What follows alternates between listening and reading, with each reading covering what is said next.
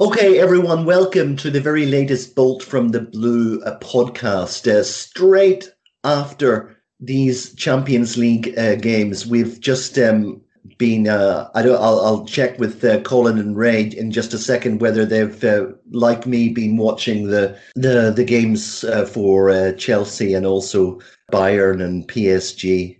It's 6:23 a.m. here in Korea, and I imagine it's 10:23 there in England. So let's get started, guys, and let me introduce the two guys, and let's see how they're doing, because it's been a couple of weeks. So let's start off with our contributor number one, Mr. Prestwich Blue, Colin Savage. Colin, how are you doing? Thanks for coming on, and what have you been up to? Well, back at work today, so trying to get some work done. But of course, the accounts came out, so that always leads to a certain amount of activity. So, so I've been looking at those.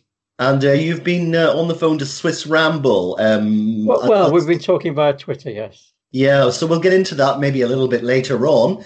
But we also have, of course, Ray from City Fan TV on YouTube. So, Ray, how are you doing? What you been up to? Very well, thanks, Mike. You've been busy. Obviously, we had the international break, and I'm not a big fan anymore of international football. So that was kind of actually, for me, for once, from men's football, a bit of a downtime. I've been working on a new project on women's football. So that's been keeping me extremely busy interviewing managers and ex-players and stuff like that. And I even got on, this is close to your heart, I think, Michael, onto the Northern Ireland women's team's press conference with Kenny Shields. So that was yesterday. That was quite interesting. Wow. It'll be interesting when we do the press conference next week, because Kenny Shields, if you don't know, he used to play in Scotland, and he's a bit of a card. He's a bit of a funny guy. Very, very committed. Always positive, but he's funny at the press conferences as well. So there'll be some. I'll get my riposte in, because he said something. He had a chat about me. He asked me a question, which is not what you're expecting in a press conference with the manager. So I'll get my riposte in next week. Okay, and we'll remember to check up with you about that.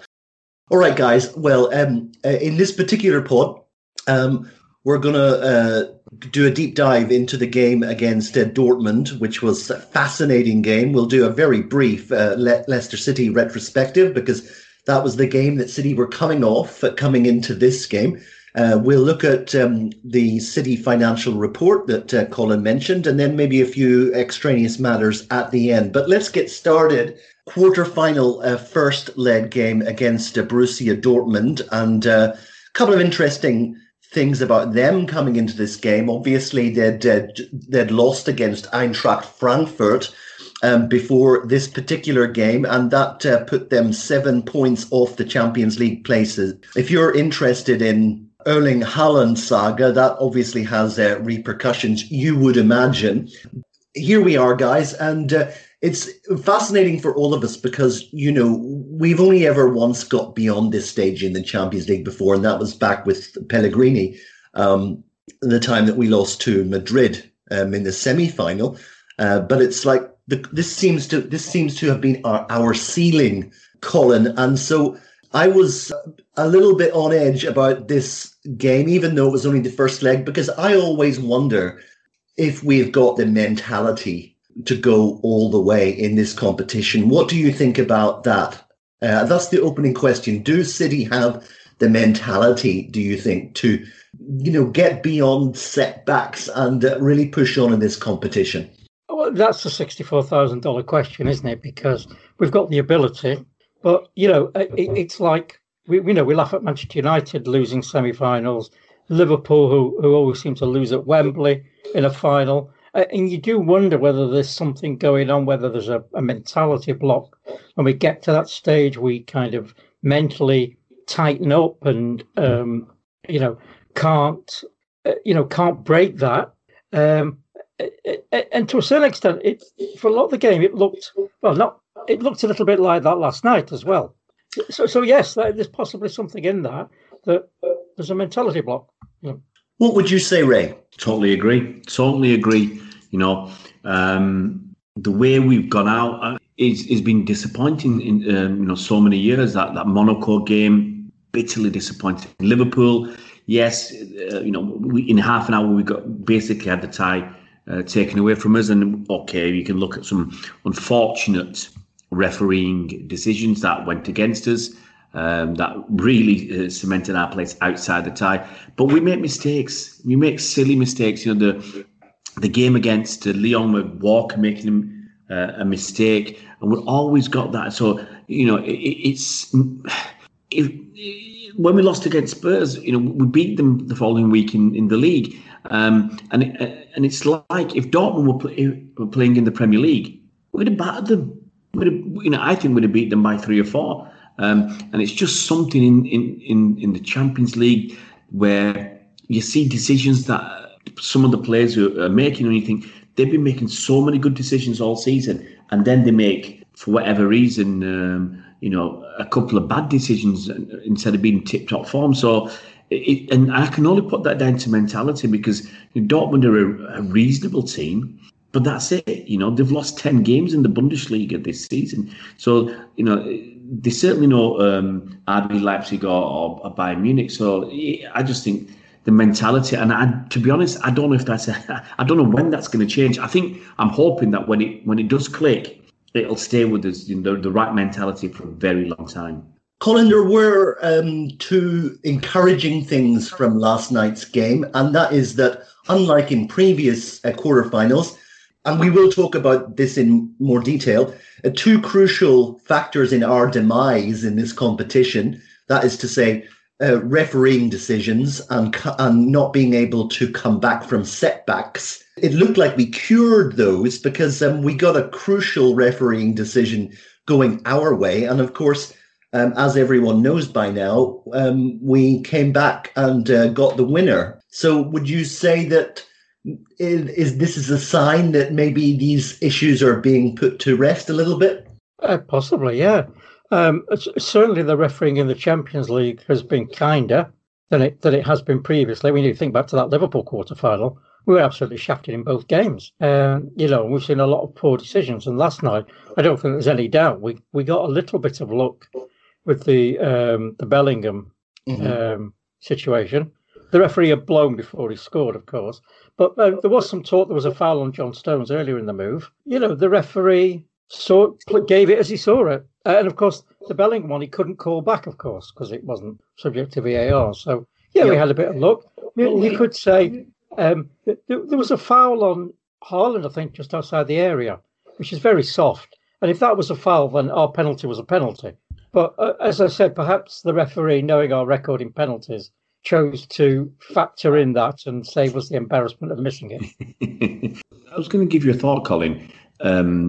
When Bellingham went through and nicked the ball away from Edison, okay, he went on to score, and the referee had blown the whistle before he'd scored, so they couldn't do the VAR on the goal itself.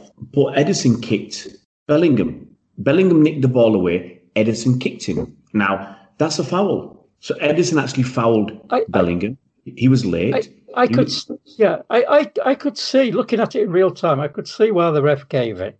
Yeah, but it looked more like a foul on Bellingham. But here's my thing. Edison was outside his box. He was the last man. You could even argue. I mean, he fouled Bellingham, so he's fouled Bellingham outside the box as the last man. So couldn't they have looked at that and said, is that a potential red card? No, I don't think they can, because referee gave him the foul and it was outside. Yeah, I see what you're saying, but I don't. They couldn't look at the goal. He went on to score, so I don't think he didn't deny a goal scoring opportunity, did he? Well, the referee blew the whistle. There's a whole mess. Well, yeah, I see why the referee gave our penalty. I see why the referee gave that foul. The penalty had the advantage of VAR. I still think it was a 50-50 call. We've seen them given it, as we say, the cliche goes, we've seen softer ones given in the Premier League. Can I Yeah. I mean, Can I Rodri also didn't say- help by clutching his face. I mean, Yeah, he went that was to head just the cheating. ball. Whether the ball caught him on the nose instead of the forehead, I don't know. No, But no. yeah, at first I looked at that penalty and thought, nah, no way. And then the more I looked at it, I thought, well, he has actually caught him. Perhaps they will give it, but they didn't, of course. So Well, I can see why the ref give it. I can see why you give it, because obviously he was clutching his face. He ducked down and it looked very close. And the first time I saw it, I thought, what's happened there? And then with him holding his face, I thought he must have got a boot to the face. I can see why the referee gave both decisions the way he did initially, but VAR bailed him out. VAR was available in the penalty incident; it wasn't available for the foul. I've got to say this, but Rodri cheated. I mean, there's no two ways to look at that. There is another way of looking at it, Ray, that I've heard. If you'll indulge me, and that is that the theory is that he wasn't trying to con the ref. He was holding his face because of the pain in his knee, the kick on the knee, rather than trying to do a Rivaldo and try to con the ref. Because he's smart, Rodri. You know, he's Mike. It took you so long to come to explain that explanation. I'm sure you don't believe it yourself. It was cheating. Plain and simple.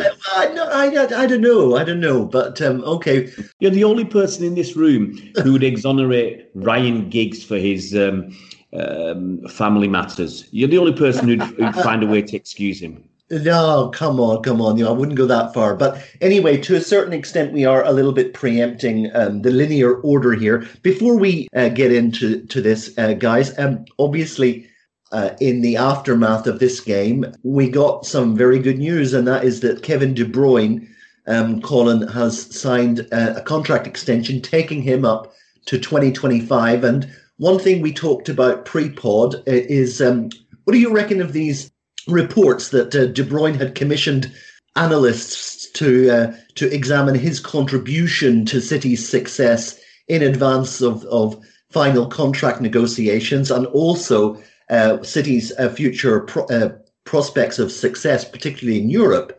What does that tell you? Well, Kevin's a very smart, because you've not got someone like Mino Raiola thumping the table and demanding this, that, and the other, and so, he's obviously his agent was a bit of a bad lad. He's ditched the agent. He's come to a quantitative decision because he's looked at his own worth to the team, and I think we don't need to engage a data analyst to know his worth to the team. He is almost the heartbeat of the team. We don't have a player that we couldn't manage without, but he's the closest thing, I think. But he also wanted to be sure that the team was right for him. And because obviously he's 29 now, this contract now ties him down till 34. It's probably his end game. So, he had his one last chance to win things. And what the great thing, not just that he's signed, it says that he believes, on an empirical view, you can never be sure of these things, he believes we are going to match his ambition on the field. Mm-hmm. Ray, you remember when we were wondering how long it would take De Bruyne to get back into this City lineup? Yeah, I mean, that was when he was injured, and I said, I'll still say it, that he shouldn't have come back into the starting lineup as soon as he did. He should have, taken a little time to on the bench, just a few games, to get back into, and see how this new City side was playing, because we were playing a different way. And now he's in there. Generally, he's playing the right way for the team. Whereas I think a little bit more before his injury, he was playing more for Kevin De Bruyne, and still playing for the team because he's a great player. But I think he played a little bit more for himself. I mean, that might not be consciously, might not be deliberately, but I think now that he's a better fit in the unit of the team, and I think he's contributing even more because he's got that so much quality. And once again, we saw it. We'll talk about the Leicester game. We saw it against Leicester, and we saw it against Borussia Dortmund as well. Mm-hmm. Very, very encouraging, though, all the same. And there were people posting, some of our opponents even posting on Twitter saying, it's amazing the way City just get these things done with a minimum of fuss. There's no like long drag outs and sagas and things like that. Hopefully the days of the summer long sagas are at an end. But I think we need to go to the lineups, guys. So we'll go to Colin, and I think the main talking point about the lineup was that there was no Raheem Sterling. Phil Foden was included, and certainly for most of this game, it seemed as though, Colin, that Phil Foden was doing his best Raheem Sterling impersonation. What do you think? Well, yes. I mean, no. I mean, that's kind of quite funny in one sense, but not fair in another sense, because as we discussed pre-pod, Foden was actually making an impact with the ball. I would say was doing more of a David Silva impersonation, who kind of went all faint and blood drained from his head when he got aside to the goal, which is very unfair to David Silva. No, well, that's the way it seemed. Foden, as we saw that clip that's going around about him leaving 2 Dortmund players in his wake, Foden gives us some penetration, he gives us some energy, he gives us some inventiveness. And what we've seen with Sterling this season is running into blind alleys, failing to control the ball, taking 10 touches to get it under control, running into blind alleys. All the worst bits of his game will come to the fore again this season. Whereas Foden gives us something. And he missed 2 very good chances, a third decent chance. Had it not been for those, I think he would definitely been in the running. Well, definitely would have been man of the match over Kevin De Bruyne. On form, that was our best 11, I think. Ray, isn't this the key difference really between Sterling and Foden? It seems in that Raheem is as fast as he runs into traffic, whereas even though it was frustrating that it seemed that Foden was shooting straight at the goalkeeper a lot of the time, the way that he slaloms through players and gets into really dangerous positions, it really marks the difference between those two at the moment. What do you think? Yeah, absolutely. Sterling, generally, this season, last season as well, he's been simply relying on pace to beat people. Now, if you want pace to beat somebody, look at the Bayern Munich game tonight, where Bayern Munich have got wingers who can beat people simply on pace. Now, Raheem can get past a lot of players just on pace, but if you're just going to knock it past someone and run, a good defender who might not be as fast as you can still cope with you. And the difference is Foden. Foden uses skill, trickery, a bit of nous, which is remarkable for a 20-year-old lad, the way he gets past people. And for me, the biggest difference was Foden created those opportunities himself. And generally, I wouldn't expect Raheem Sterling to create 3 opportunities all on his own. Just in a game, maybe 3 years ago, 4 years ago, he was doing that in the Centurion season, in the Formidable season. But the last couple of seasons, I don't really see him doing that. And for me, right now, Foden is our best winger by a long way. He's better than Mahrez. He's better than Sterling. Better than anybody you want to throw out on the wing. He's the man. He can. I'm happy with him playing on the left or the right. It's a great piece of flexibility, that he can play on either wing, and he's very accomplished on either wing as well. So, guys, just coming into this game, of course, all eyes were on Erling Haaland, and we're not going to do any transfer speculation just at this point. Maybe we might talk about that a little bit later. But Colin, it seemed that he was teasing the City fans because in advance of this game, he arrived at the Lowry Hotel with this sky blue backpack, which was very clearly set off against his dark suit. And then obviously we had the video of him stepping into the stadium and gasping and calling our stadium beautiful. And then even when he emerged onto the pitch for the game, someone noticed that he stepped around the City badge instead of walking over it like the other players. What do you think? Haaland was teasing the City fans about a future possible move, do you think? Well, he's a City fan himself, isn't he, allegedly? So, Aren't they all? Aren't they all? yeah. Apart from the ones who were Liverpool fans from birth. Yeah. Ray, was he sending out signals with that behaviour? Mike, everybody's trying to put 2 and 2 together and get somewhere in the region of 7 or 8. The blue, look, okay, here we go. The blue backpack was a Louis Vuitton sky blue backpack, okay? Louis Vuitton, the headquarters in Paris. So maybe, he's wearing it for PSG. The bag was probably Italian leather, made in Milan. Maybe he's looking at Inter or AC. There's so many different ways you could, try and do that. Shade of blue for PSG and Inter Milan, Ray. No, I mean, I'm just saying the Louis Vuitton. Louis Vuitton. If he wanted to send out a message, why didn't he choose a good British brand instead of Louis Vuitton, Burberry or Mulberry or whatever? But I think just people are just trying to, read too much into it. Look, he walked around the crest. Maybe he's a nice, polite lad. I'd be shocked. I really would be shocked if that's the first time he's been to the Etihad Stadium. I really would be. No, he has been. He has been. There's photographic evidence of that. Yeah. So for him to say, "Wow, what a stadium!" I'm sorry. I think that's just for effect. Yeah.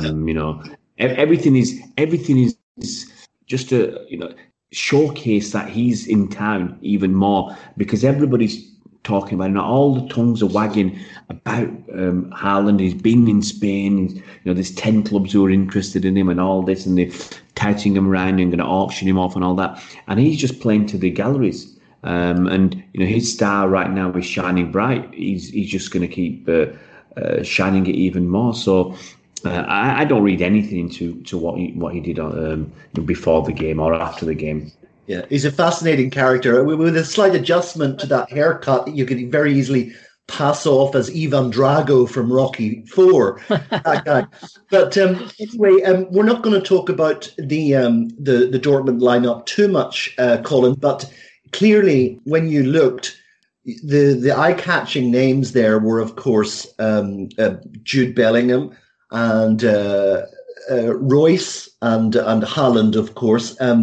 We got a little look after 7 minutes at Bellingham because he carved out a good chance and fired one at Ederson, who saved it sharply. What did you think of Jude Bellingham? Yeah, he looked more dangerous, a bit more dangerous than Haaland, didn't he? Really, he did. Yeah, looked very good. Yeah. Yeah. What do you think, Ray? Well, we knew that anyway. Look, I've only seen him a little bit since his move. He looks extremely promising, and I think you just have to see him a little bit more. I mean, anybody can have a good game, so I think you need to just see him a little bit more regularly to see how good he's going to be. But right now, he looks like another one that on the production line at Dortmund, they've got him for peanuts from Brentford, was it, in England? And he's going, right now, if somebody wants to buy him, I'm sure they tagged him at 40, 50, even 60 million quid, in a short space of time. And they are really good at that. And look, I mean, some people say, well, why didn't we get him? City, we could have bought him as a 16-year-old. When would he have ever played for City? We'd have said, well, you're not as good as Raheem Sterling or Foden or Mahrez or Bernardo Silva, so stay in the reserves. Stay with the academy. And it's just that everybody knows that Dortmund will give their kids a chance. There's a game not too long ago, and I can't remember which one it was, but I remember watching it, and they had Haaland and Haaland started and Jadon Sancho. Now, they were both 20 years old when at that game. They had 5 players younger than Jadon Sancho and Haaland start that game. And it was crazy. They had a 16-year-old. They had a kid called Mukoku who plays up an attacker, and they had to wait until he was 16 before they could play him. They wanted to play him before he was 16. So they've got a lot of good young players, Gio Reyna, Claudio Reyna's son, and loads more. So, it was. So look, you asked me about Bellingham. He looked exciting. You could see he's got a little bit about him. He's got bundles of pace. and he's got that little bit of trickery, and he'll trip up certain defenders who aren't on the top of their game. Pop quiz question for Colin, just briefly here. Giovanni Reina came on as a late substitute in this game, and someone noted that it had been a certain number of years since his father last played at the Etihad Stadium, as it is called now. How many years do you think it was that his father last played for Manchester City? 15, I would have said. Very, very, very close, actually. 14 years. But let's go straight to the first goal, Ray. Now, this was nice to watch. Emre Can was a former Liverpool player, isn't that right? And yeah.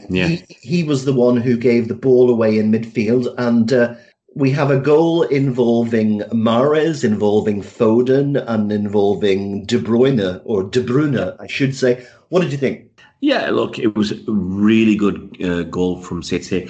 It's one thing that we try and do. We try and win that ball high up the pitch, by a little bit, sometimes a bit of swarming. And if you can win the ball back from your opponent when you've got 4 or 5 players up the pitch, and then you can hit them when they're out of position. And City, it can be devastating like that. And it all stemmed from a misplaced pass from Emre Can. It was pretty much straight to Mahrez. Mahrez didn't have to do anything to intercept it, just kind of hit him. He passed it on to KDB. He knocked it wide to Foden. And then Foden put it in the box. And I was a bit disappointed with Mahrez for not coming in away from, he was still quite out wide. When Foden put it in, I thought Mahrez should have been coming in to actually score the goal himself. But he stayed a little bit wide. He got the ball. And you've got to say, a very calm and cool pass to KDB, who was at this stage probably around the 6-yard box, and he just hit it hard. The keeper didn't have time to react. Hit firmly from that distance, and it was 1-0. And it was. I'm not saying City deserved it, because in the first 10 minutes I thought it was a pretty cagey start, pretty even. But look, City go ahead, and usually, and it's been mostly this season, especially in the last 28 to 30 games, once City go ahead, that's it, no one's going to come back. Colin Savage, perhaps it was not altogether unpredictable that Ray was going to have a little bit of a dig at Riyad Mahrez there, but I actually disagree. I think that was the one, possibly other people have said as well, that was the one good thing he did all game. What do you think? I thought he was busy. I thought he was, but the second half he faded out of it a bit, I thought. And but Mahrez, obviously set the goal up nicely. But he's more of a threat than Sterling for me. So on that right hand side, he has the ability to come in, put the ball on his left foot, curl one in. So for me, he was the right choice, and I don't think he was terrible. He played a part, but I don't think anyone was great. Certainly in that first half.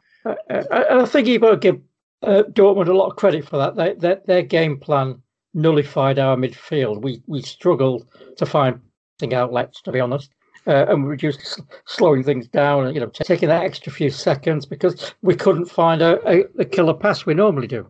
Now, Ray, sort of in the interests of not going through absolutely every single tiny moment in the game, the next 2 things I had on my list to talk about for halftime was what you guys have already talked about, and that was the penalty claim that didn't happen for City, and then also Ederson dawdling on the ball outside his own penalty area, and the Bellingham incident. But any other points you want to mention about either incidents? I felt that City weren't at it in the way we have been, obviously, in the Premier League. I thought there were some mislaid passes, more than you'd expect from City. Some not the best control at times, and I think on occasion players were holding onto the ball too long. There was a moment before that penalty, which wasn't a penalty, where Rodri, I think he just passed the ball to Haaland just outside our box. He was under pressure from, I think, 3 or 4 Dortmund players, and he ended up just passing it to one of their, I think it was Haaland. But apart from that, they really, I think we had a bit of control. Once we'd scored, we looked at, in better control of the game. But coming towards half-time, I think we did lose just a little bit of that control. At half-time, there were no changes. But, Colin, after the game, we learned that something interesting had happened at half-time, and that's the linesman trying to get an autograph from Erling Haaland during the break on his yellow card. What did you think about that? It's a very strange one, isn't it? But, maybe he's got kids, and I don't know. I can't remember what country the officials were from, actually. Romania. Yeah. You could say it's a bit unprofessional, but, they're only human beings like the rest of us, aren't they? Yeah, actually, I learned that he's actually a representative of a charity for autism, and he was getting this because he wanted to auction it for that charity. So probably a lot of the moralizing was maybe a little bit over the top, but you had a lot of the older pundits say, well, this is what's going to happen if he gets involved in some kind of decision involving Haaland in the next leg, and people are going to be wondering whether there's favoritism going on. But yeah, I mean, it was an interesting one, but just a sidebar talking point. Ray, after the break, 3 minutes after the restart, Haaland became the talking point, because I don't think I've ever seen anyone do that to Ruben Diaz. What did you think, Ray? I mean, some people think that, in fact, Diaz had just done enough to put Haaland off. What did you think? It depends how you want to look at it. I mean, there's other people thought that Diaz could have, he was impeding Haaland when Diaz fell down, and that could have been curtains for Diaz. Look, I mean, Haaland showed what he's all about in those moments. I think he displayed great power, strength to knock Diaz away, pace, because Diaz was struggling to keep up with him, and balance as well. And I think he was actually knocked off balance towards the end when Diaz basically fell down. And I think Diaz tried to kind of fall into him, and then he would have argued that, I felt it was an accident. But that was a dangerous thing to do. And Haaland, I think as he got into the box, he was stumbling a little bit, and you could see, I think he wanted to just dink it over Ederson, but he didn't have the right balance to do that. He ended up hitting it along the ground, and Ederson had come out and, I think made, some people said a good save, some others said a fortunate save. If Haaland had been there just a fraction earlier, he'd have had the right body shape to just flick that over Ederson. But he showed, that he can play off the shoulder very easily. We saw plenty in the game where they could knock it long to him. He's 6'4". I think Diaz is 6'1", so he's got a good height advantage as well. I think that's about best part of 7 centimeters, so it's a good height advantage. He looks much wider than Diaz as well, so you can see people bouncing off him. And as I said, when they knock the ball long to him, if you knock it in the channels, he can chase it. If you knock it to him, he can control it, because no one's going to come around the side of him to get the ball and stop it going to his chest or something. So he's a handful. And I think it's quite funny, because obviously we didn't want him to score, but a lot of City fans were getting excited because they think we're going to get him. But getting excited that if he can do this to Diaz, can you imagine what he's going to do to mere mortal defenders in the Premier League? Yeah, well, that is the point. He's an absolute monster, a bulldozer. But I think when I ask this next question to Colin, he might pour some cold water over the prospects of him coming to City, because we discussed this a little bit pre-pod. Now, Colin, you might remember this story that was told about Cristiano Ronaldo. He played against Manchester United before he joined them, and all of their players went to Ferguson and demanded that he should sign Cristiano for United, which of course he eventually did. Now, I'm just wondering if you reckon that City players, especially with the sort of love-in between Foden and Haaland at the end, we can talk about later what you think they were talking about. But did you get the impression that the City players would have been thinking after the game, we've got to sign this guy? Not necessarily. I mean, I think we know whether we want to sign him or not, to be honest. And there's all sorts of stories been flying around about Mino Raiola demanding 20 million and Haaland family demanding 20 million. I'm not sure, I believe those. I know we won't pay above the odds, so we'll wait and see what happens. But I think on that showing, the players will be battering down Pep's Chicky Bagheeristan's doors and demanding that we sign him. But, who knows? My question, as we talked about before, was, as we saw with that thing with Diaz, Haaland's a good old-fashioned centre-forward. I was looking at an analysis before in The Athletic. I actually said he's almost the ideal. He's equally good linking up, he's equally good as an aerial threat, and he's equally good running in behind. Do we put that many crosses in? Most of our balls into the box are on the floor. What we have been guilty of not converting chances, we saw last night with Foden, and we've seen with Sterling, and we've seen with Mahrez and Bernardo is another one who seems to have fallen into that kind of hole this season. Even Kevin De Bruyne was struggling to get goals earlier on. And as we saw when Aguero came on, we aren't used to playing with a forward who runs in behind that way.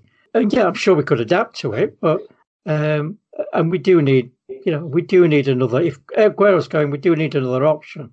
But maybe we need something a little bit different to Haaland. I don't know. Not that I wouldn't like him, but maybe we do need something a little bit different. Let me put this to Ray. Ray, there are two strong points against the idea that City might sign Haaland, and one for. And I think the 2 points against it is that if Pep just does not like number nines, I mean, that's just indisputable. And also, they hate paying more than about 60, 70 million euros. And Dortmund have made it clear that they're looking for 150 or it's no deal. On the other hand, of course, I was watching a YouTube video where you had Ehsan Naim of the 9320 pod and esteemed company. And Naim, who apparently has a lot of contacts, is absolutely convinced that this is going to happen. Don't you feel it would involve a considerable change in City's style? And also, just one more thing, Ray. In support of the argument that City will sign him, they were saying that there was no way that they would have announced Aguero's departure if they were not planning this. No, look, people can say they've got contacts. We have to, whether you believe them or not, it's up to you. Or up to whoever's reading this or listening. And you just don't know. And this is the truth. We just don't know. Unless you're talking to Cheeky and Ferran and Pep. Let's be honest. Who knows? The money aspect. I don't think Dortmund are going to get the money that they're asking for. There's a talk of 180 million euros. I can't see anybody doing that. They're hoping for Barcelona or Real Madrid or PSG or City to come in. I can't see that happening. With the finances in Spain at the moment, it's going to be really difficult. And, City put out the noises as well to say we can't afford it. We might not buy somebody. It's weird because we've had two stories. I think Colin's alluded to this before. We've had two stories now where we can't afford to spend that sort of money. And we might not have a striker now, Pep said, next season. And we might not buy a striker in the summer. And then there's a story that Pep told Aguero, we're going to get an out-and-out number 9 and you're going to be a bit part player. So Aguero said, I'm leaving. So you've got two different, sides of the coin there. The money, Would City pay it? Look, if we go back a few years, if Messi had been available for £200 million and he was definitely going to go, I think City would have gone for it. I think that maybe a bit less than 200, but I think City would have gone from it. So that's one thing. So I think the money side of things, he's such a talent that if they think he's in that category A type player, I've always said it. Someone like Messi, someone like the cheap Ronaldo, as in Cristiano, not the original Ronaldo. They'd have got a few years ago. They'd have got those type of players. They'd have paid the money, and it just brings a lot more of a spotlight on Manchester City. So the money is, I'm kind of 50-50 about that, whether we wouldn't spend 180. I don't believe that. 120 is a possibility. But then you've got the add-ons of Mineriola's cash. He'll want 20 million, and apparently Alfie wants 20 million, Erling's father. It suddenly becomes extremely, extremely expensive. Is it affordable? At a push, I think City can still do it if they want to. Number 9, something I thought about. If you think about the Centurion season, we were awesome. You think about the Formidable season, we were awesome again. And there's an argument that last season we lost a couple of players, and teams kind of worked.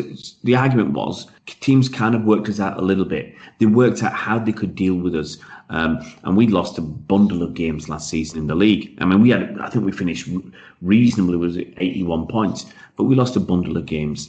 So I think this season we've hit upon a good setup, good tactics and structure, and it's working well.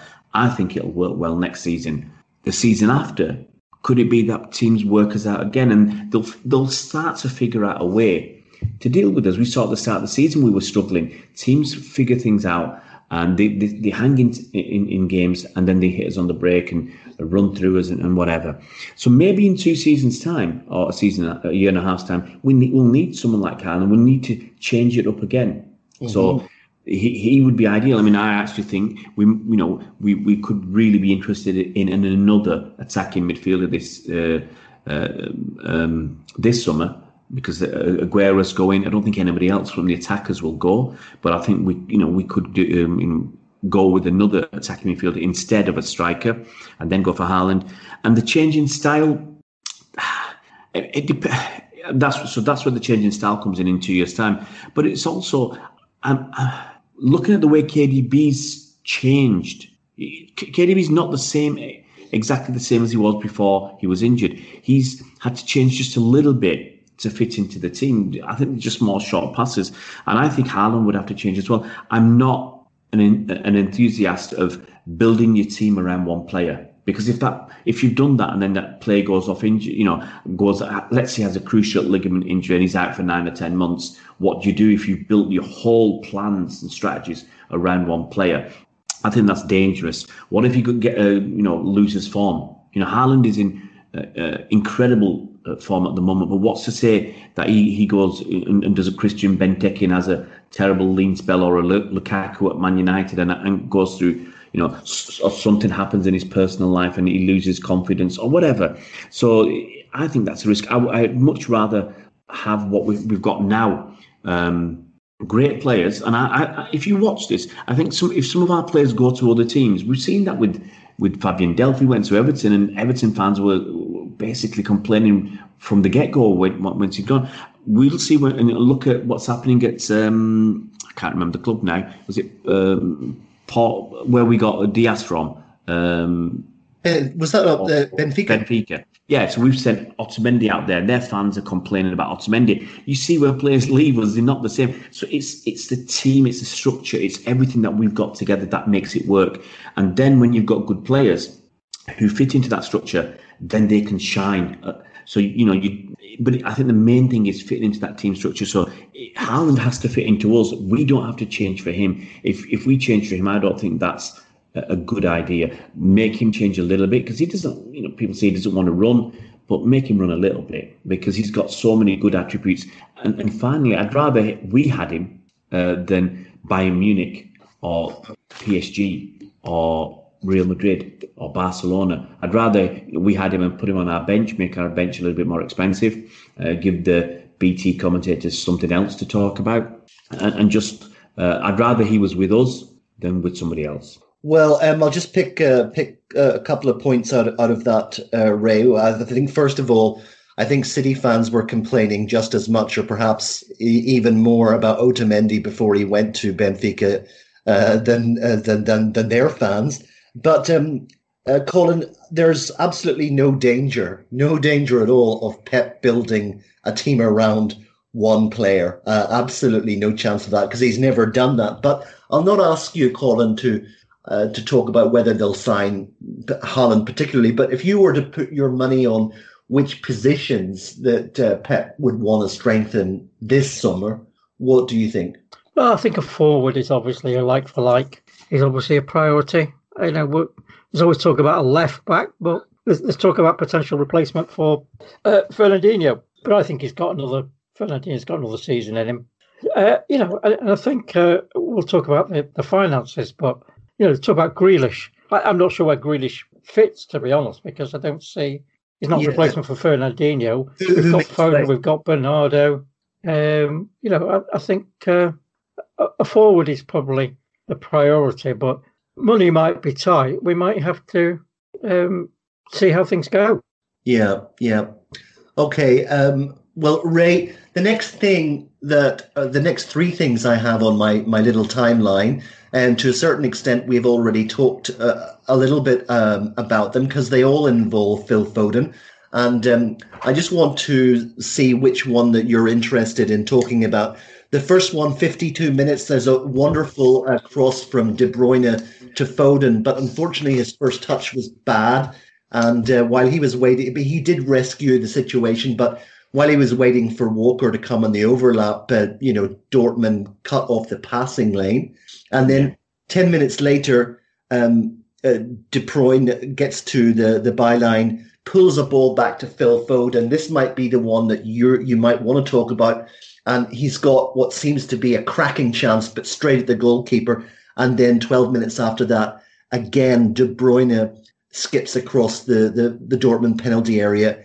It lines up a shot and just fires wide of the far post. But a few moments after that, Foden, clear shot on goal, but shoots straight at the goalkeeper again. Any one of those moments that take your fancy? You were lucky there. I just noticed I was reading my Leicester notes and I thought, I don't remember that happening. Anyway, I've got my Dortmund notes now. The one I'll talk about is the pass over the top for KDB out wide on the right. He cuts in. I think it was Hummels trying to get him. Hummels is about 45 now into. He was too slow. He was not catching KDB, and he pulled the ball back for Foden. And it's actually, you could say it's quite similar to the ball Mahrez pulled back for KDB. KDB hit it cleanly. I don't think he worried where it was going when he scored, and I think Foden did the same. And generally, you think if you get a clean connection, you get a reasonable amount of power on it.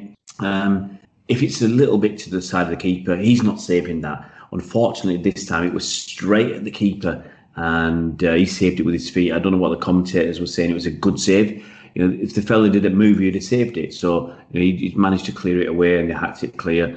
But that was a really good opportunity. And look, I've never been a professional footballer, nowhere near it. So I don't know what the right thing to do in that situation is. Is it just? Is it enough to have a good, clean connection, hit it on target? And if the goal, if it's too near the keeper and he saves it, so be it. Or, should you be looking for a little bit more and actually trying to beat the keeper, putting it in the corner or something? I don't know. But it was one of those, I felt if he'd scored there, I think we could have got another goal and the tie would have almost been over.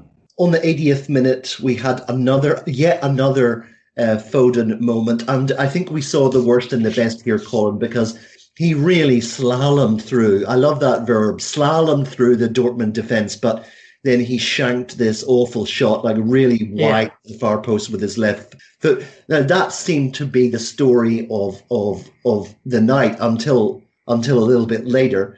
But that was kind of like the best and the worst of Foden, don't you feel? Yeah. Absolutely summed it up. And I think the thing for obviously we were 1-0 up. If we got a second, I think Dortmund would have sat back and tried to hang on to that 2-0 loss to avoid it getting worse. Yeah. Well, it was 1-0, but they had every opportunity to come at us, of course. I think 2-0, they just take the 2-0 and try and take us back to Dortmund and do something. So I think that was costly. We sowed the seeds of our own death in many ways by not taking those chances. And I think Foden must bear the brunt of the blame for that. Really, there's no getting away from that. But yeah, that summed it up, didn't it? A wonderful piece of skill to leave those Dortmund defenders trailing in his wake, and then a really awful shot. Well, it wasn't even a shot, was it? Just as you say, completely shanked. Yeah. I think that will probably explain when we talk about the winning goal. In a few minutes, I'll explain why he didn't celebrate too much, Ray. But the next thing on our agenda is Dortmund's goal, and this involved Bellingham and Haaland and Royce. Maybe you could tell us a little bit about that. The Dortmund goal, yeah. Look, there was basically a pass to Haaland. As I said earlier, you're not, he had his back to goal, but you're not going to get the ball off Haaland. And it's easy to see on TV. It really was. As soon as the ball was coming, he shaped to flick it round the corner. And Royce was on the move. And as soon as he was on the move, I thought, right, Kyle has to go with him, Kyle Walker. And he didn't. And I don't know what I've not watched the game again, so now I've only seen a couple of replays and that's it. And I'm trying to work out, was Kyle Walker trying to play somebody offside? Or was he just asleep? I still vividly remember the game against Lyon last season. And I have to, mention this, where Kyle Walker was, and I think we had our pod was it just one Cornetto or something? But there's a guy called Cornet. Kyle Walker, he was watching him. He was his man. He had no idea what was going on in the middle of the park. Kyle Walker was playing the players on side, and then the guy who he was marking or watching, Cornet, legged it down, and Kyle Walker didn't do anything. And in the end, they ended up scoring. And it wasn't the same, but the thing with Kyle, sometimes he's had a good few games and he's been playing reasonably well. But on reflection, is that because of the dominance of City and other teams have not really put him under pressure? And here, when he was required to go with Royce, he didn't. And Royce nipped through the gap and he slotted it past Ederson. Some people think Ederson could have saved it. I don't know. I think it was a well taken shot from Royce, and he's been unlucky with injuries in his career, and he's still a good player. And it was 1-1, and City fans were, we chewed our nails and pulled our hair out and all that, and we were thinking, is it going to happen to us again? We're far better than Dortmund, and are we going to end up, going out at this stage when really it looked like we were destined to go a little bit further in the tournament? Well, at that point, Colin, there was a tweet from our friend Mark Goldbridge on Twitter, which said "Justice on toast," probably referring to the Bellingham effort that was the goal that never was. Luckily for me, 4 minutes later, approximately, I was able to tweet back at him and just up yours, Mark Goldbridge, because City got the winning goal, and again, it involves Kevin De Bruyne, and it involves Gundogan, and of course Philip Foden, and just an amazing 30-yard pinpoint pass to pick out Gundogan, and that was amazing, wasn't it? Yes, I mean that's Kevin De Bruyne, isn't it? Just incredible. And of course, this time I thought Gundogan had a very quiet game. I thought Nardo had a very quiet game, but this time, they were on point and got the goal. So I mean, Foden would have struggled to miss that one, to be honest. But you've got to be there to score them, haven't you? You do indeed, and that was pretty much that. 2-1 to City. Ray, after the game, what do you reckon Foden was chatting with Haaland about? He was asking for a piggyback back down the tunnel. I mean, look, Haaland's 6'4", Foden, I think, is about 5'7", 5'6", 5'7", 5'8", something like that. So Haaland is miles taller, and it looked like Phil Foden looked like a teddy bear compared to Haaland. So I mean, there's lots of different things that people have said. I can't repeat the one about Jackie. I can't repeat that. But someone was talking about a cagoule, all sorts of things. But look, I don't know whether they're asking for a shirt or whatever, or hope your dad was watching. I don't know. I know. It was just a funny moment, and it was obviously one of those things that you'll see in a caption competition. But Colin, I was interested in the post-match comments, and one struck my fancy here from Matt Hummels, who, when he was giving his match summary, he said it was clear that we created more chances than City did. What do you think about that one? I think that's wrong. They didn't create that many chances, did they? They took the one they got. There were one or two others. Yeah, they created. We looked at times, but I think Mr. Hummels has been borrowing from having probably played for Jurgen Klopp, so. It's got a whole book full of excuses and offers. Yeah, they've got form for that. Ray, two quick questions for you here. Nicely poised second leg. Here's my two questions. Do you fear the return of Jadon Sancho, number one? And number two, what do you think about the suggestion that people have made that Fernandinho should come in instead of Rodri for the second leg? It's interesting that is Jadon Sancho definitely going to be fit? I don't know whether he is or isn't. I thought he was out for both legs. That's what I was hoping. Not hoping. Hoping is the wrong way to look at it, because you want to play against the best another team's got to offer. But that's what I thought. Fernandinho, look, it's really difficult because Pep said he wants to go out and win it. Really? What I don't want is to go out and try and defend it, because I think you're asking for trouble. Then you're asking in this era, this age of penalties all over the shop. You're asking for a little tug here and there, or a little accidental handball from 5 yards away that's given because it's one of those. I don't want us to be under constant pressure.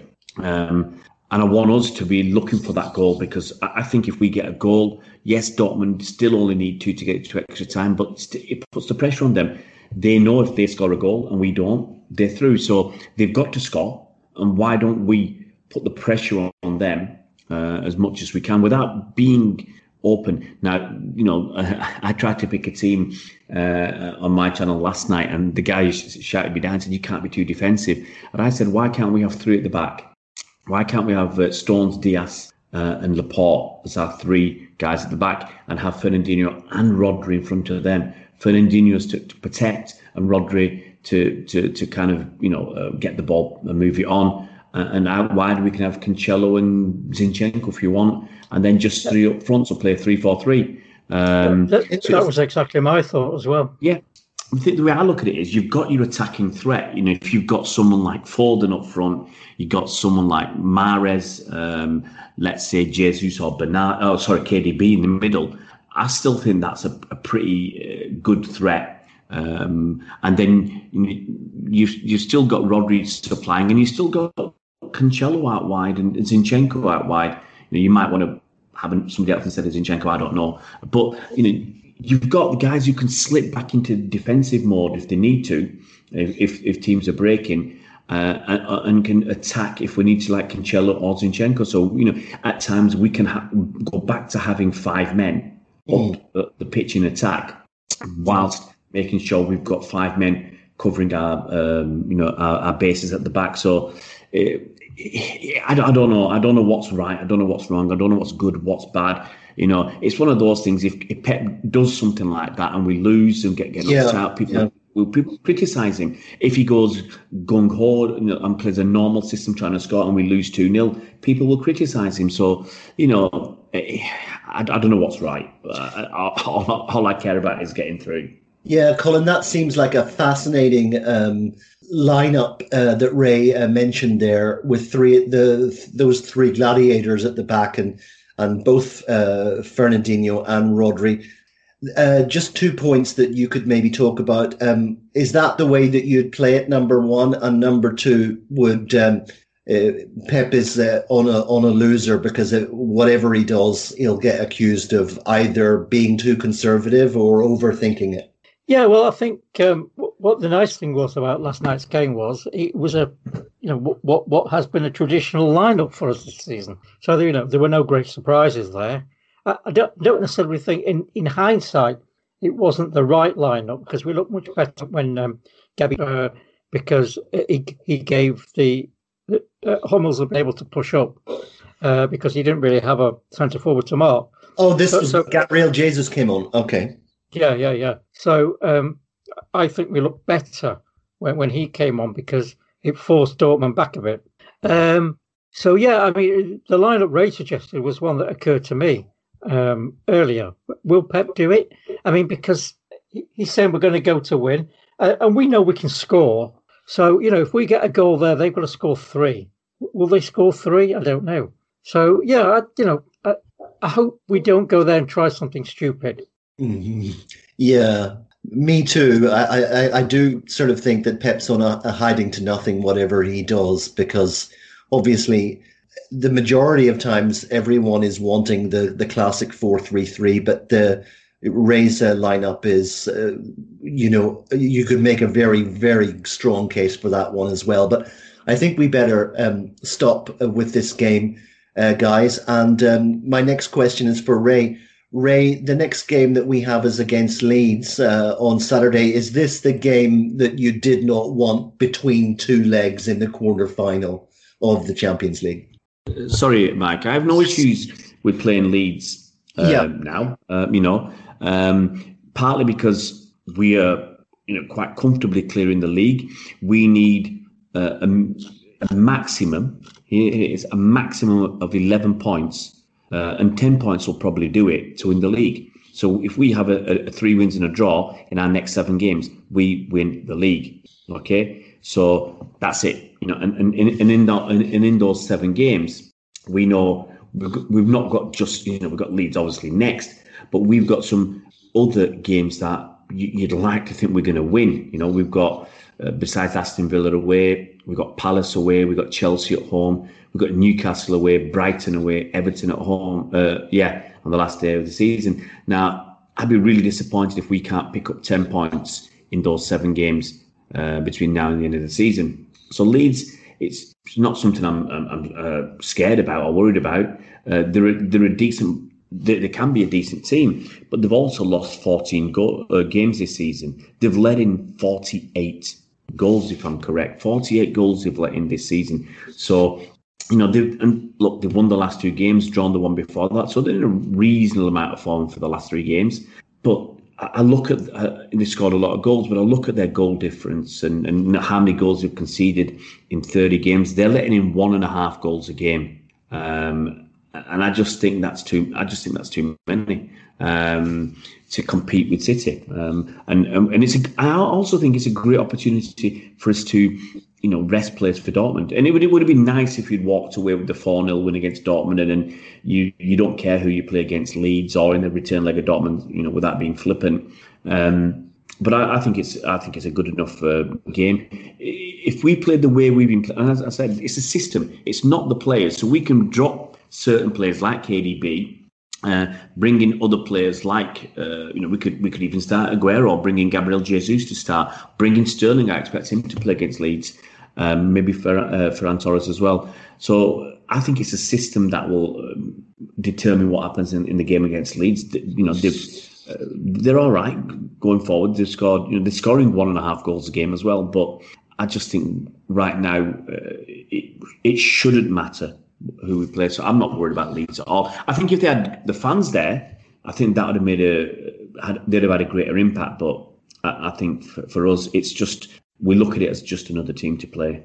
Okay, let's move on, guys, in the interest of time. Colin, City's financial results came out. What were your thoughts?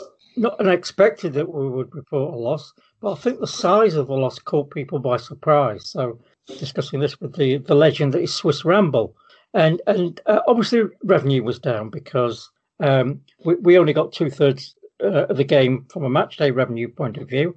The season was suspended in March, beginning of March, so money from the Premier League and UEFA for the Champions League was withheld.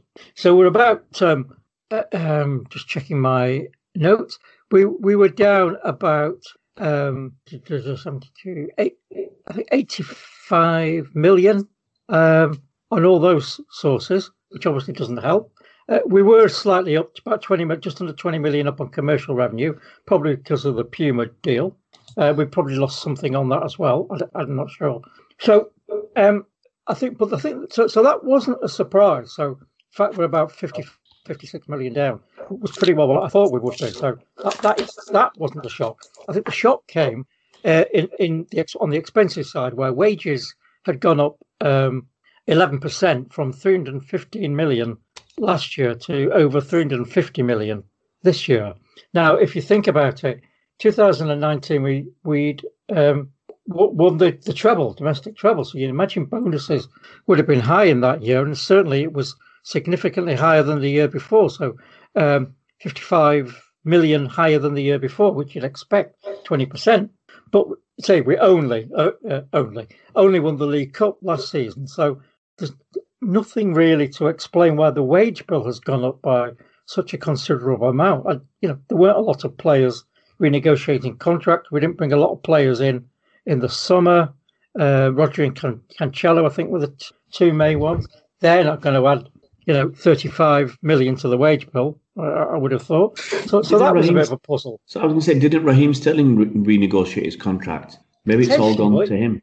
But not that much in a season where we haven't won as much as we had the previous season. So that was a bit of a puzzle. So it'd be interesting to see how that works out, whether we just bunged everything we could in the wages bill, bonuses and whatever that we paid out, come what may, I don't know. But and the other big increase was in what they call other operating expenses. So we show wages separately, but basically we chuck everything into one pot. We don't give much more detail than that.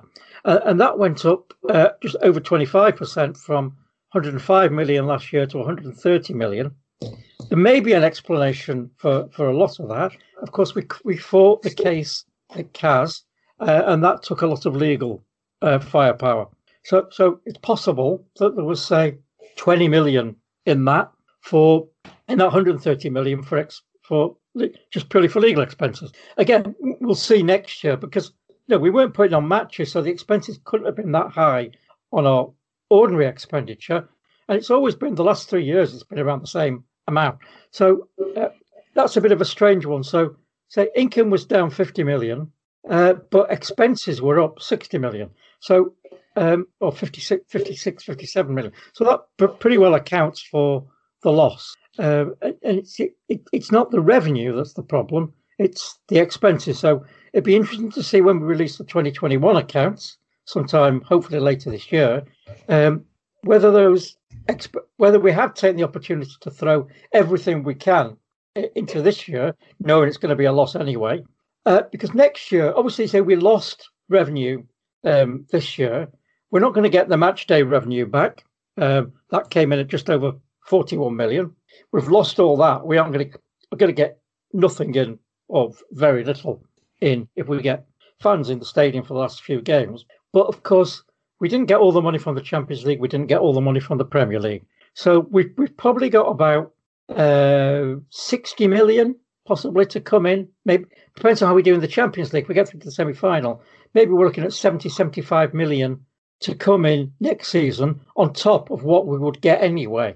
So we could be looking at total revenue of somewhere like 550 million, let's say. The club seem confident that we'll break even in this current financial year, and that 120 million loss will work out.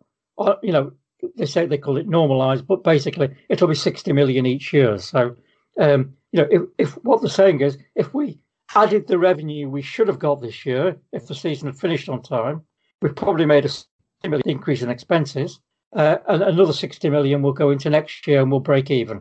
So we'll wait and see, really. It's not great. I don't think there's going to be an implication from financial fair play point of view, because we'll roll it into next year anyway. And I think UEFA have said anything directly attributable to COVID won't be penalised for. So, but we've had UEFA's promises before, haven't we, on these things? So yeah, pretty poor set of results. I think only Everton have reported worse so far, but pretty well, partly as expected. Revenue down as expected, expenses up more than expected. Ray, anything to add to that? Not really. I'm just looking at what Soriano said. That's basically what Colin said at the end there. He said a better financial picture of the COVID years will be provided at the end of the 2020-21 season when the two seasons are combined. And we are confident that Manchester City is on track to show a positive financial result in the season 2020-21. So, and I read somewhere else, I think it was Khaldoon expects, on his numbers, because we lost 126 million this year in the last accounts. And if we normalise it over the 2 years as 120 loss over the 2 years, that would indicate they're expecting to make about £6 million profit this season, which isn't much, but it will get back to what City were doing. City were always making a small profit.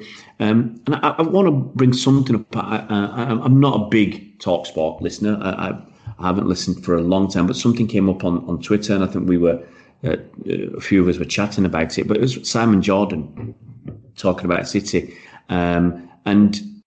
Look. Yes, he used to be, and the phrase is he used to be a very rich man as an entrepreneur, and bought Palace, and he lost everything or lost loads of money and he had to sell up and all that.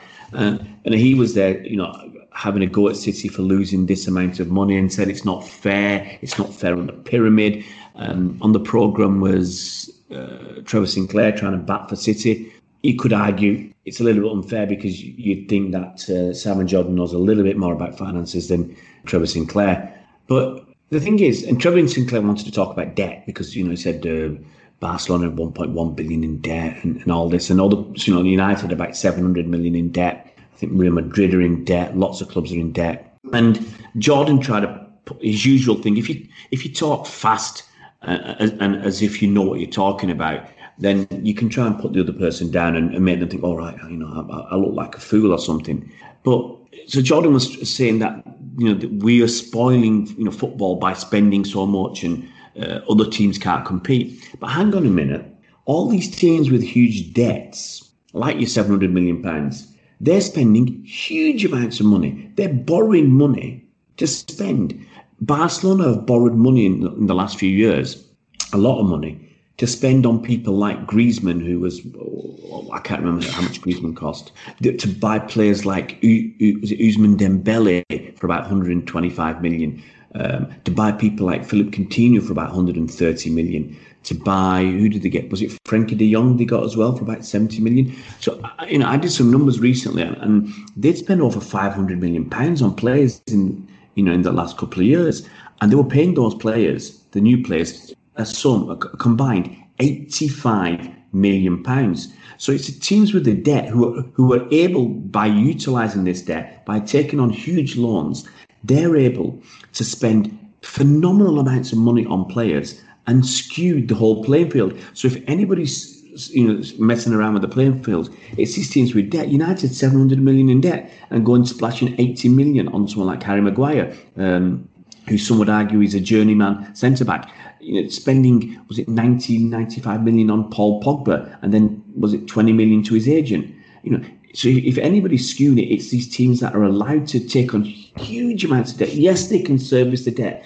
This is Jordan's argument. What's the problem? They can service the debt. Well, what if Sheikh Mansour wants to spend 100 million on players for City? If he wants to put the money in, he can afford it. The guy's got, tens of billions of dollars in the bank, so he can afford all this as well. So don't come out, and it's his argument against teams like City or clubs like City and PSG, and you always wonder what the real point is, because they try and hide their real points by disguising it with something else. And bottom line is, at the end of the day, these teams with huge debts taking out huge loans to pay huge transfer fees, huge agents fees, and huge wages. That's really hurting the game.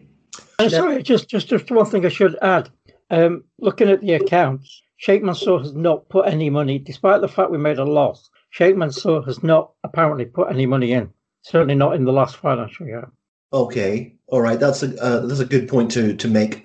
Okay, guys, I think the best way to do it is this: we've got a number of little small points, and instead of having a full-blown discussion on each of them, what I'll do is I'll mention the topic and I'll give it to each of the lads, and they can give their thoughts.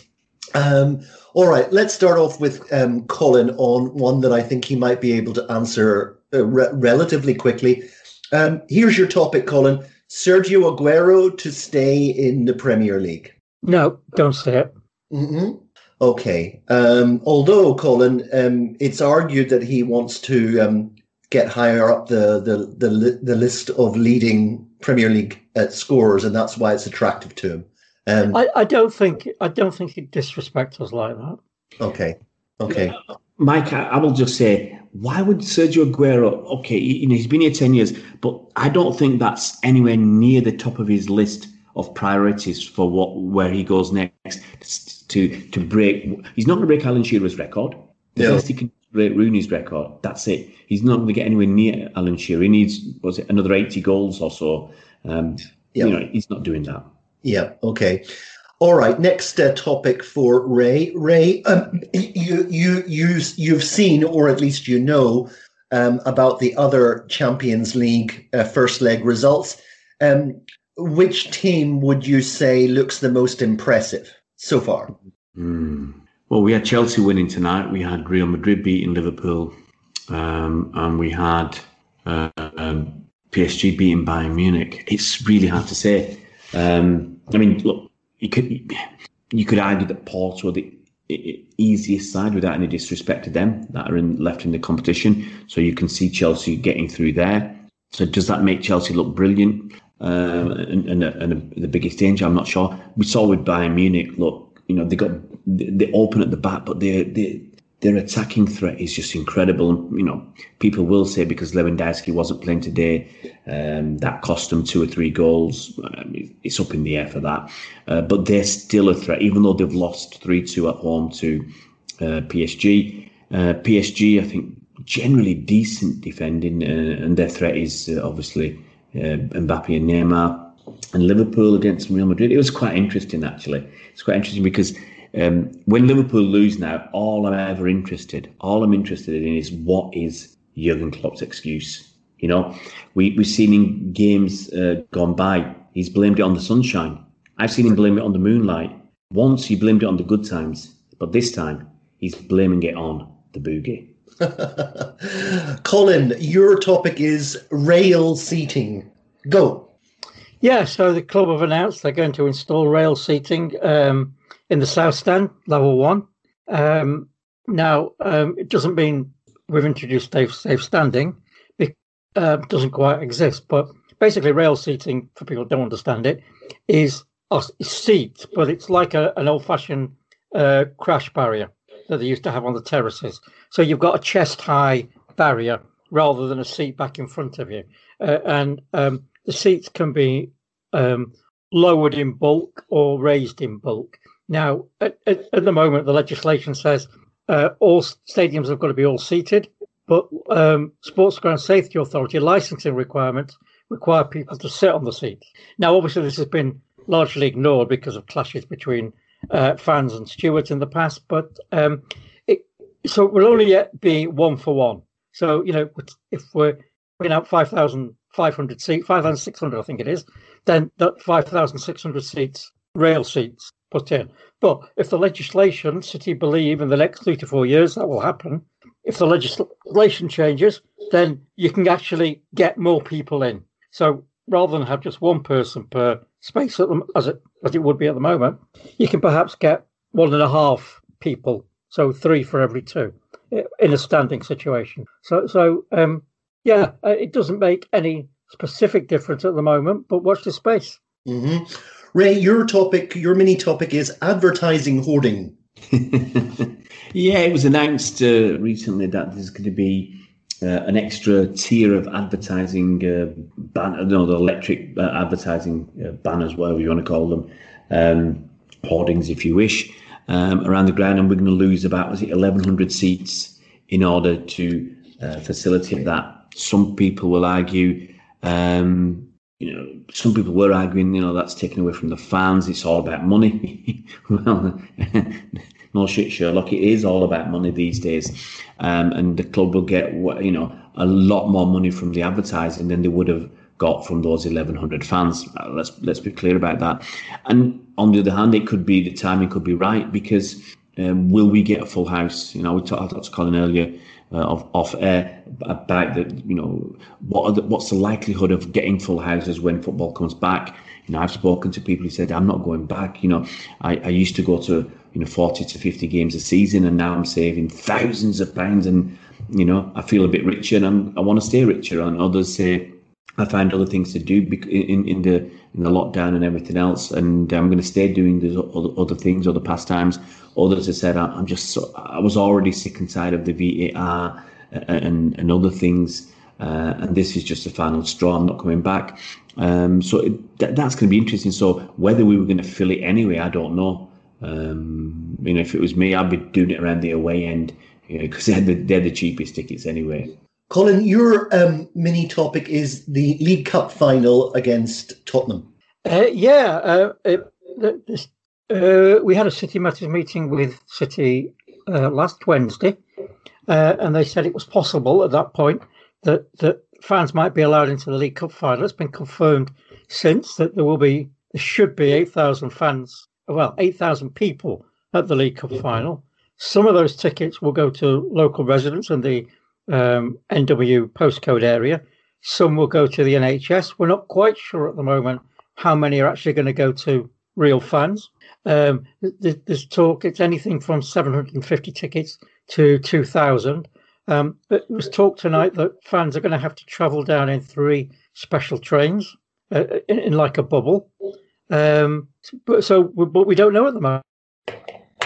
Other than the fact the plan is to have 8,000 fans to test the protocols, really. So it's about, I think there are going to be more researchers there than actually fans, because they want to understand the way people come in, the way people move around the stadium, how they socially distance, all sorts of factors around basically test events. So again, we don't know how the tickets will be allocated. Apparently, Brent Council have said you can apply for 2, but they're going to strictly enforce who they go to. NHS apparently allowing people to apply for 2 tickets, but we don't know from the club's point of view what's going to happen at the moment. Ray, sorry, Colin. Sorry, it's a step, hopefully, in the right direction. Yeah. So I know, hopefully, if we get these test events out of the way, we can get to next season and actually have proper, games. Do you think it'll be full next season, Colin? Do you think that? I mean, obviously, we're still a few months away. But do you think that it'll be full? That's the question, isn't it? We just don't know. I mean, we may have to start with 30,000, 25, 30,000, but I think it depends on whether we just don't know. What City have said is, obviously we'll have the League Cup final. There's going to be the other FA Cup semi-final, the Leicester-Southampton game. It's going to have fans in. They're hoping the 10,000 or 20,000 fans in for the FA Cup final. And then we're reliant on things like the cricket and Wimbledon, to carry on the test events. So we don't know for next season whether we'll be allowed a full 55,000 or 50-seater stadium, or whether we're going to have to carry on, with 25,000 or whatever. But it's a step in the right direction. Final topic, Ray. Your mini topic is the Champions League final. The Champions League final is down for Istanbul, and right now, I've seen people say, "Well, why? Are we going to have fans there?" There's obviously the pandemic is It's still a global problem. And right now in Turkey, the numbers I think are a lot higher than in England. And people are saying, well, why can't we do it in England? Why can't they just move it? And some fans can actually go to the game because, how many fans can go to Turkey? Whoever gets there in the final. Now, I don't know. Obviously, I don't check. I don't know if Turkey is a red list country. So, for argument's sake, let's say 2 English clubs get to the final and none of their fans can go. So, I don't know how it affects everybody else. But you'd have thought maybe if it was in England, maybe that gives an opportunity for more fans to go. If we're not going to have a lot of fans there, but why don't they move it to Hungary, where they've had the players have been going to play there. So I don't know if it's going to end up being in Istanbul or not. It'll be interesting to see what UEFA do. And look, I'm not saying we're going to get there, but it'd be interesting to see. Obviously, if we will good enough and fortunate enough to make it there, would we be able to send any fans at all? Well, guys, I think I'm going to call it at this point so that we can come in under 2 hours, which I think we might just be able to do. Thank you very much, Colin Savage, for coming on. Any final thoughts? No, I think we've talked enough. Yep. Okay, so thank you so much, Colin, for coming on. Great. So always a pleasure, as I always say. Yep. And Ray, any final thoughts? No, bed calls. That's my final thoughts. Thank you very much for coming on, Ray. Cheers, Mike and Colin. Always good fun chatting with you guys. Okay, guys, that's it from us. A monster pod for you. I hope that you can use this for your listening pleasure. If you go out for a walk, you do some exercise, something like that. We'll be back with you very shortly once again. So until then, have one on us and up those blues.